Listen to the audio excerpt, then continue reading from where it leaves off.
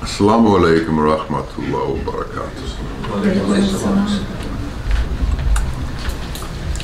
One of the core difficulties in finding the truth, in becoming rid of our tainted qualities, is arrogance.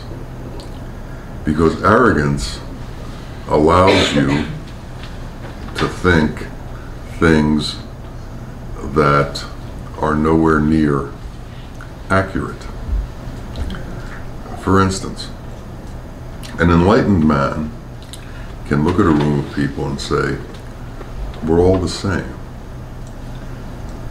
Because he understands the unity of existence and understands that we were all created in the same way and we all carry the same signature of our Creator. An arrogant man will say we're all the same, but that's not what he means. What he means is none of you are better than me. None of you have more intelligence than I do. None of you know any more than me. It has to do with jealousy and a certain sense of not feeling equal to things. So he repeats what the wise man says, but his motives and intentions are entirely different. So we have to understand our own ability to rationalize and our own ability to come to conclusions that are inappropriate. I often tell people that one of the important courses that they don't teach in university is remedial humility.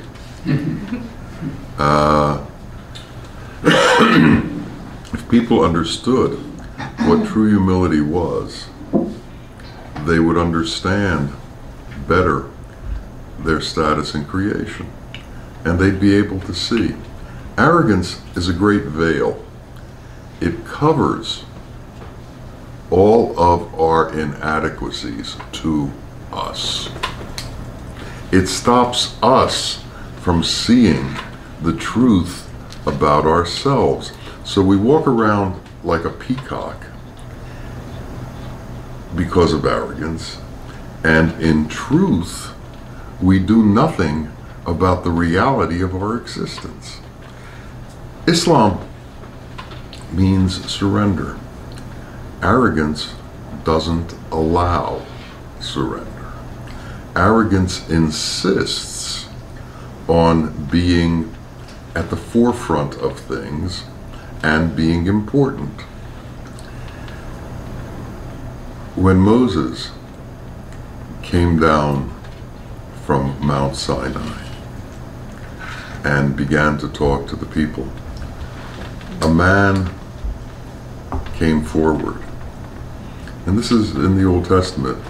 It's also in the movie The Ten Commandments, and Edward G. Robinson plays this man. And he says to Moses, Moses, who are you to talk to us? We're all the same. Any of us could be up there doing the talking. And this is the difference again between the ignorant man and the man of wisdom. So in the Bible, what happens when he says this, lightning strikes, the ground opens up and swallows him. He got what his arrogance deserved. We have to be very careful of our own arrogance.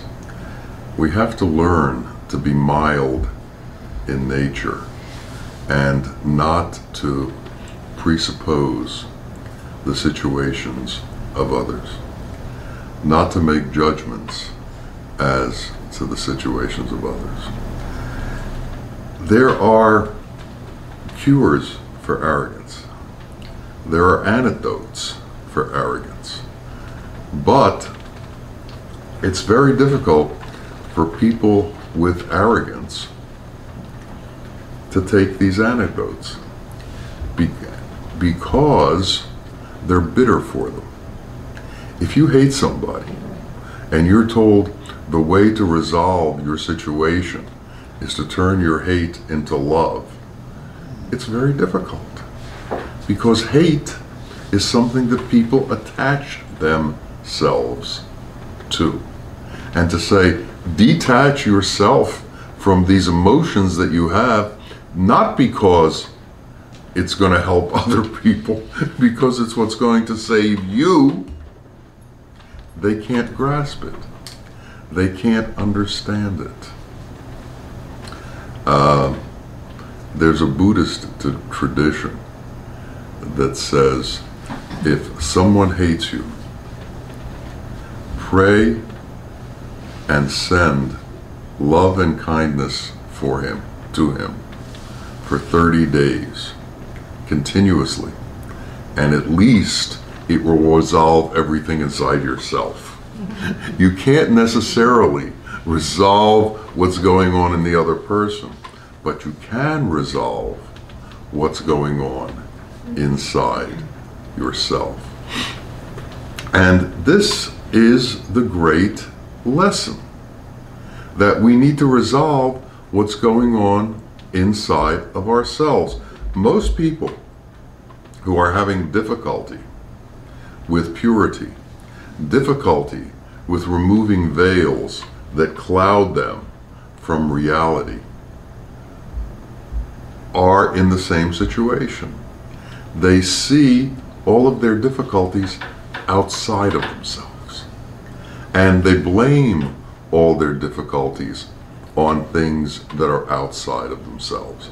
So it's their parents' fault, it's their friend's fault, it's their teacher's fault, it's their boss's fault, it's somebody else's fault.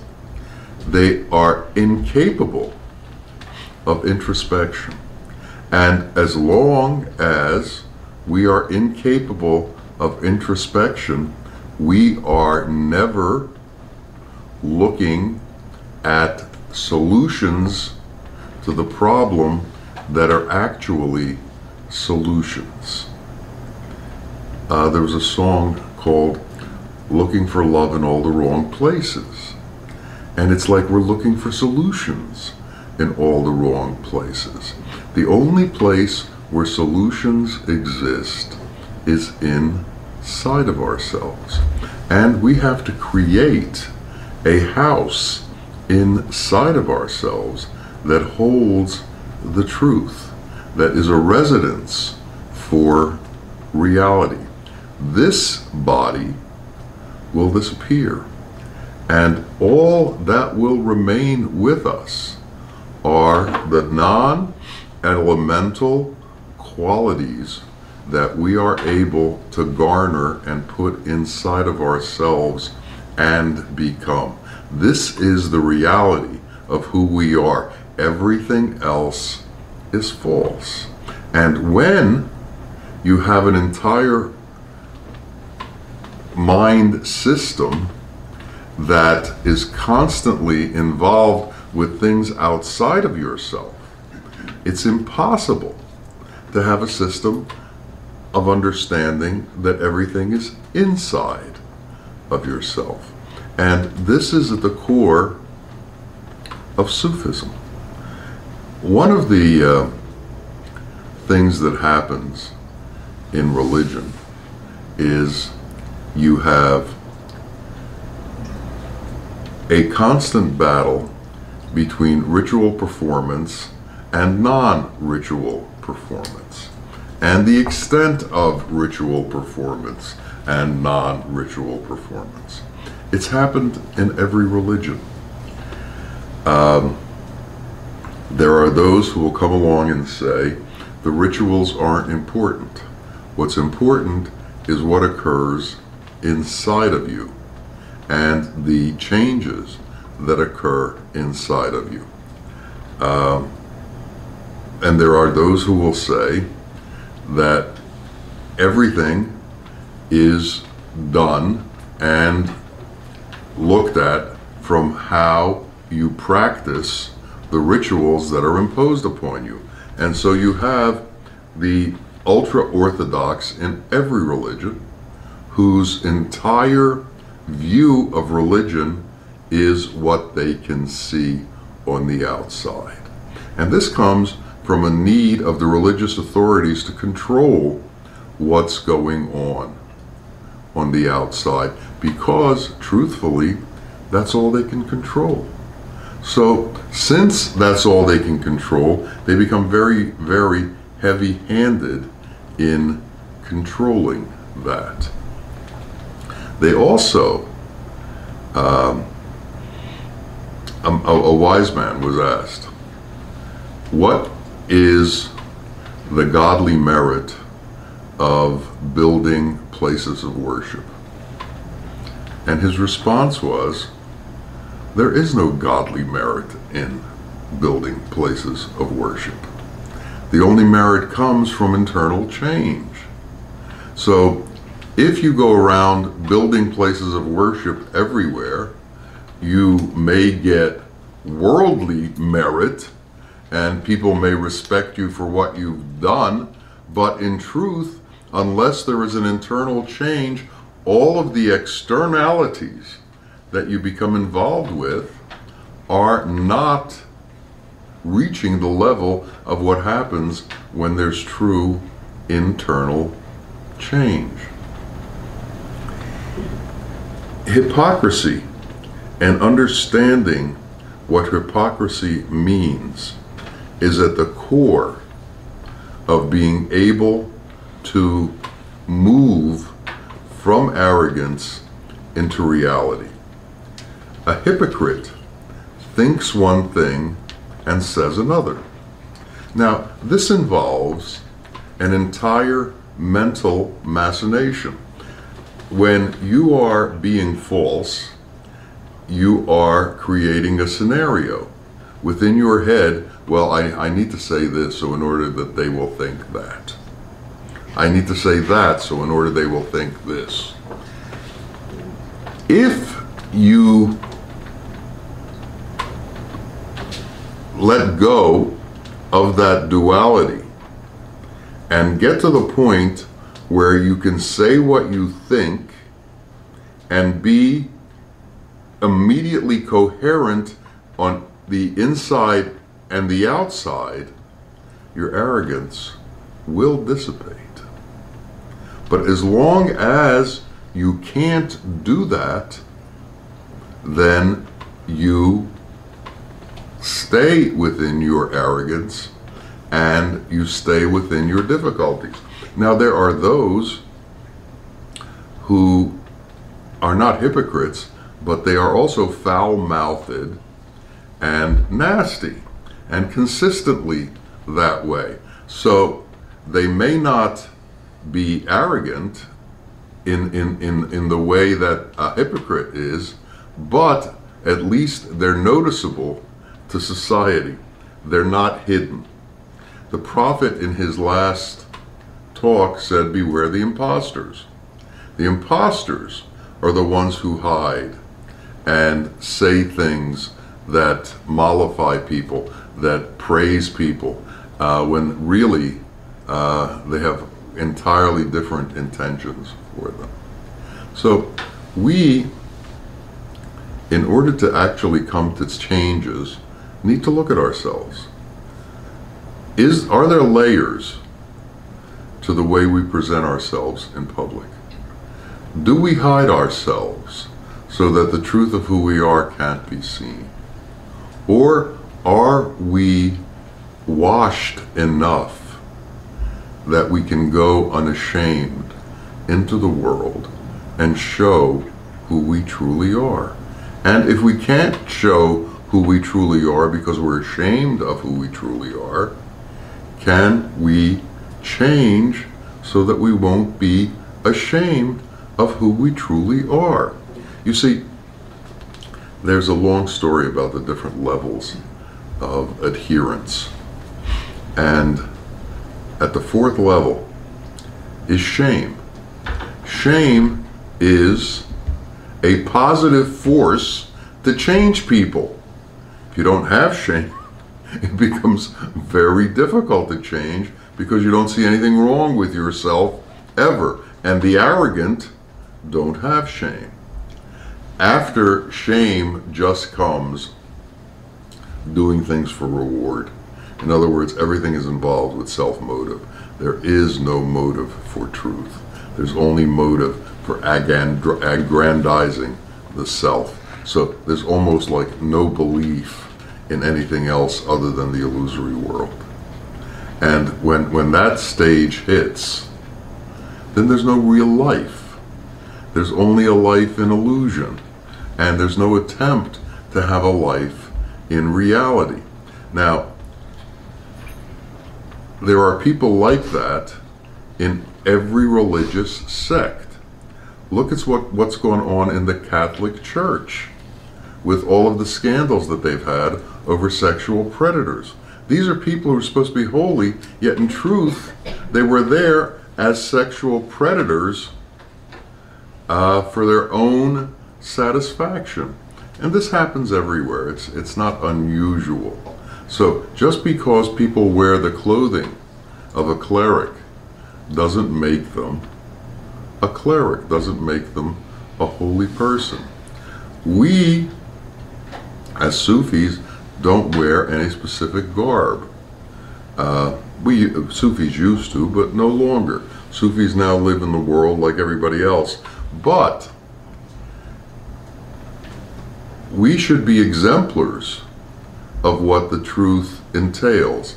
We should be exemplars of what appropriate action is. We should be small and humble and fit in to all situations. We need to be able to turn off the judgment that the mind does as an ordinary everyday activity.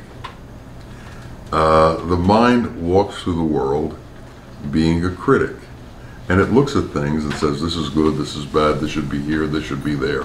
It's almost like the people who write in the papers about the movies or the plays or the furniture or the paintings. We walk through the world that way. We don't need to criticize the world. We need to criticize ourselves. If we're going to be looking at somebody, the one we should be looking at is us. Bawa said once, Islam is a sword to cut away our evil qualities, but instead it's used to cut other people. The enemies aren't outside of us. The enemies are inside of us. There was an old comic strip called Pogo, and Pogo said, we've met the enemy and it is us. And it's true. We have enemies inside of ourselves that don't want the best for us. And we listen to them.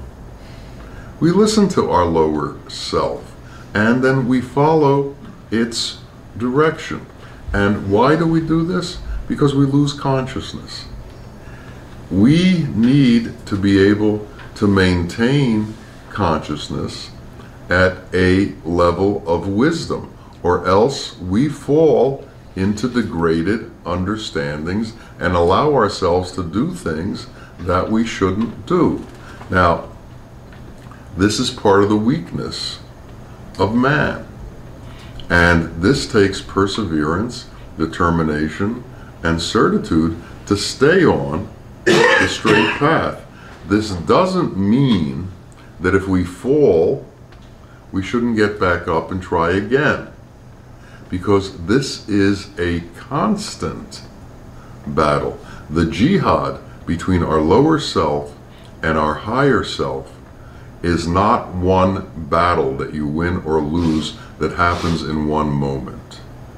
It's a constant battle that goes on for our entire lives, that we are continuously fighting, and sometimes the lower part of ourselves gets advantage, and sometimes the higher part of ourselves gets advantage. Well, we have to keep pushing until the higher part of ourselves is in the advantage most of the time. And we have to be strong in our faith that we can do this. People give up. People believe this is not for me. This path is for others who are stronger than I am. There's a book called The Conference of the Birds. And The Conference of the Birds is about a Sufi teacher who takes a group on the journey towards reality. Well, it all happens with birds. And the teacher is a bird called a hoopoe. And then he talks to all of the different birds. And some of the birds say things like, I'm too small, I'm too meek, I can't fly this rigorous path, my wings will break, I can't hold myself up. And the hoopoe says, oh, stop it. Stop feeling sorry for yourself. Stop being overwhelmed by what's in front of you. This path is for everybody. And this path is available for everybody. And Allah doesn't give you more than you can handle. And if He wants you to do this, and He does, He has given you the ability to do it. And that's why it's such a good book, because it's about everybody and everybody's individual dilemmas. And he covers a lot of them. We each have our own difficulties. We each have our own hurdles that we have to get over. We shouldn't think that anybody else's path is easier than ours and they've been given advantage over us. The fact that we know about the path and the truth has been shown to us, even though we don't understand it, the fact that it's been shown to us is an indication to you, a very strong indication to you, of Allah's love for you. He has chosen you to show you the truth. He has chosen you to have real teachers in your path. He has chosen you to be given the grace of His truth. Now, the fact that you've been chosen is not enough. Now you have to choose to do what it is that has to be done in order to accomplish what Allah has placed before you. And this is the work that we each have to do. We each have to choose constantly, at each moment, to do what's correct. And when we falter, we have to turn quickly back to the appropriate way. We can't stay in the path that is degraded. If you fall into a ditch, you get up and you get out of it. You don't sit in the ditch. And this is another thing that all of us have to learn. There is no giving up. The only surrender is to Allah. We don't surrender to the degraded nature of the world. We keep moving. There is no getting tired. There is no this is enough already. We have to have the perseverance to continue to move forward. We have to have that strength. And if that strength is lacking, then we have to pray for it. But we have to stay in a state that is either moving forward or asking to move forward. Our eye has to be on the prize, and the prize is our Lord. So as long as we can keep focus on our Lord and on His qualities, we will move forward. It's difficult for your nafs to interact with you and cause you to stray when you are repeating Ya Rahman, Ya Rahim. When your focus is on Allah, that focus will burn away all that attacks you. Satan can't handle God's light. And if we keep God's light as our focus, we keep away from us all of the enemies of God's light. And many of those enemies exist within us. The prophet was asked if he had nefs, lower qualities, like everybody else. And he said yes, he did, but he's turned his into Muslims, which means that his lower self parts have become believers. So they don't transgress anymore. They've been bound and they don't transgress. So we need to make all of the parts inside of us at least follow the basic rules of the Shariat. So if we can keep our lower selves within the basic rules of the Shariat, then our higher selves can go into Hakikat, Marifat, and Sufiyat, the higher levels of transcendence. And they won't be pulling at us. They won't be grasping at us. They won't be pulling us down because they know enough to leave us alone. And the way they learn to leave us alone is through constant rejection by us when they try to pull us their way. They're the ones that should be giving up. And we should be strong enough so that when they constantly attack us, we don't respond, and then they give up. We're the ones who persevere. They should be the ones who give up. And who is the true we? The soul within us. So when we recognize this, and when we're able to focus on that, progress will be made and victory will be in our grasp. May it be so for each of us. Amin. Ya Rabbil Alameen. Assalamu alaikum wa rahmatullahi wa barakatuh.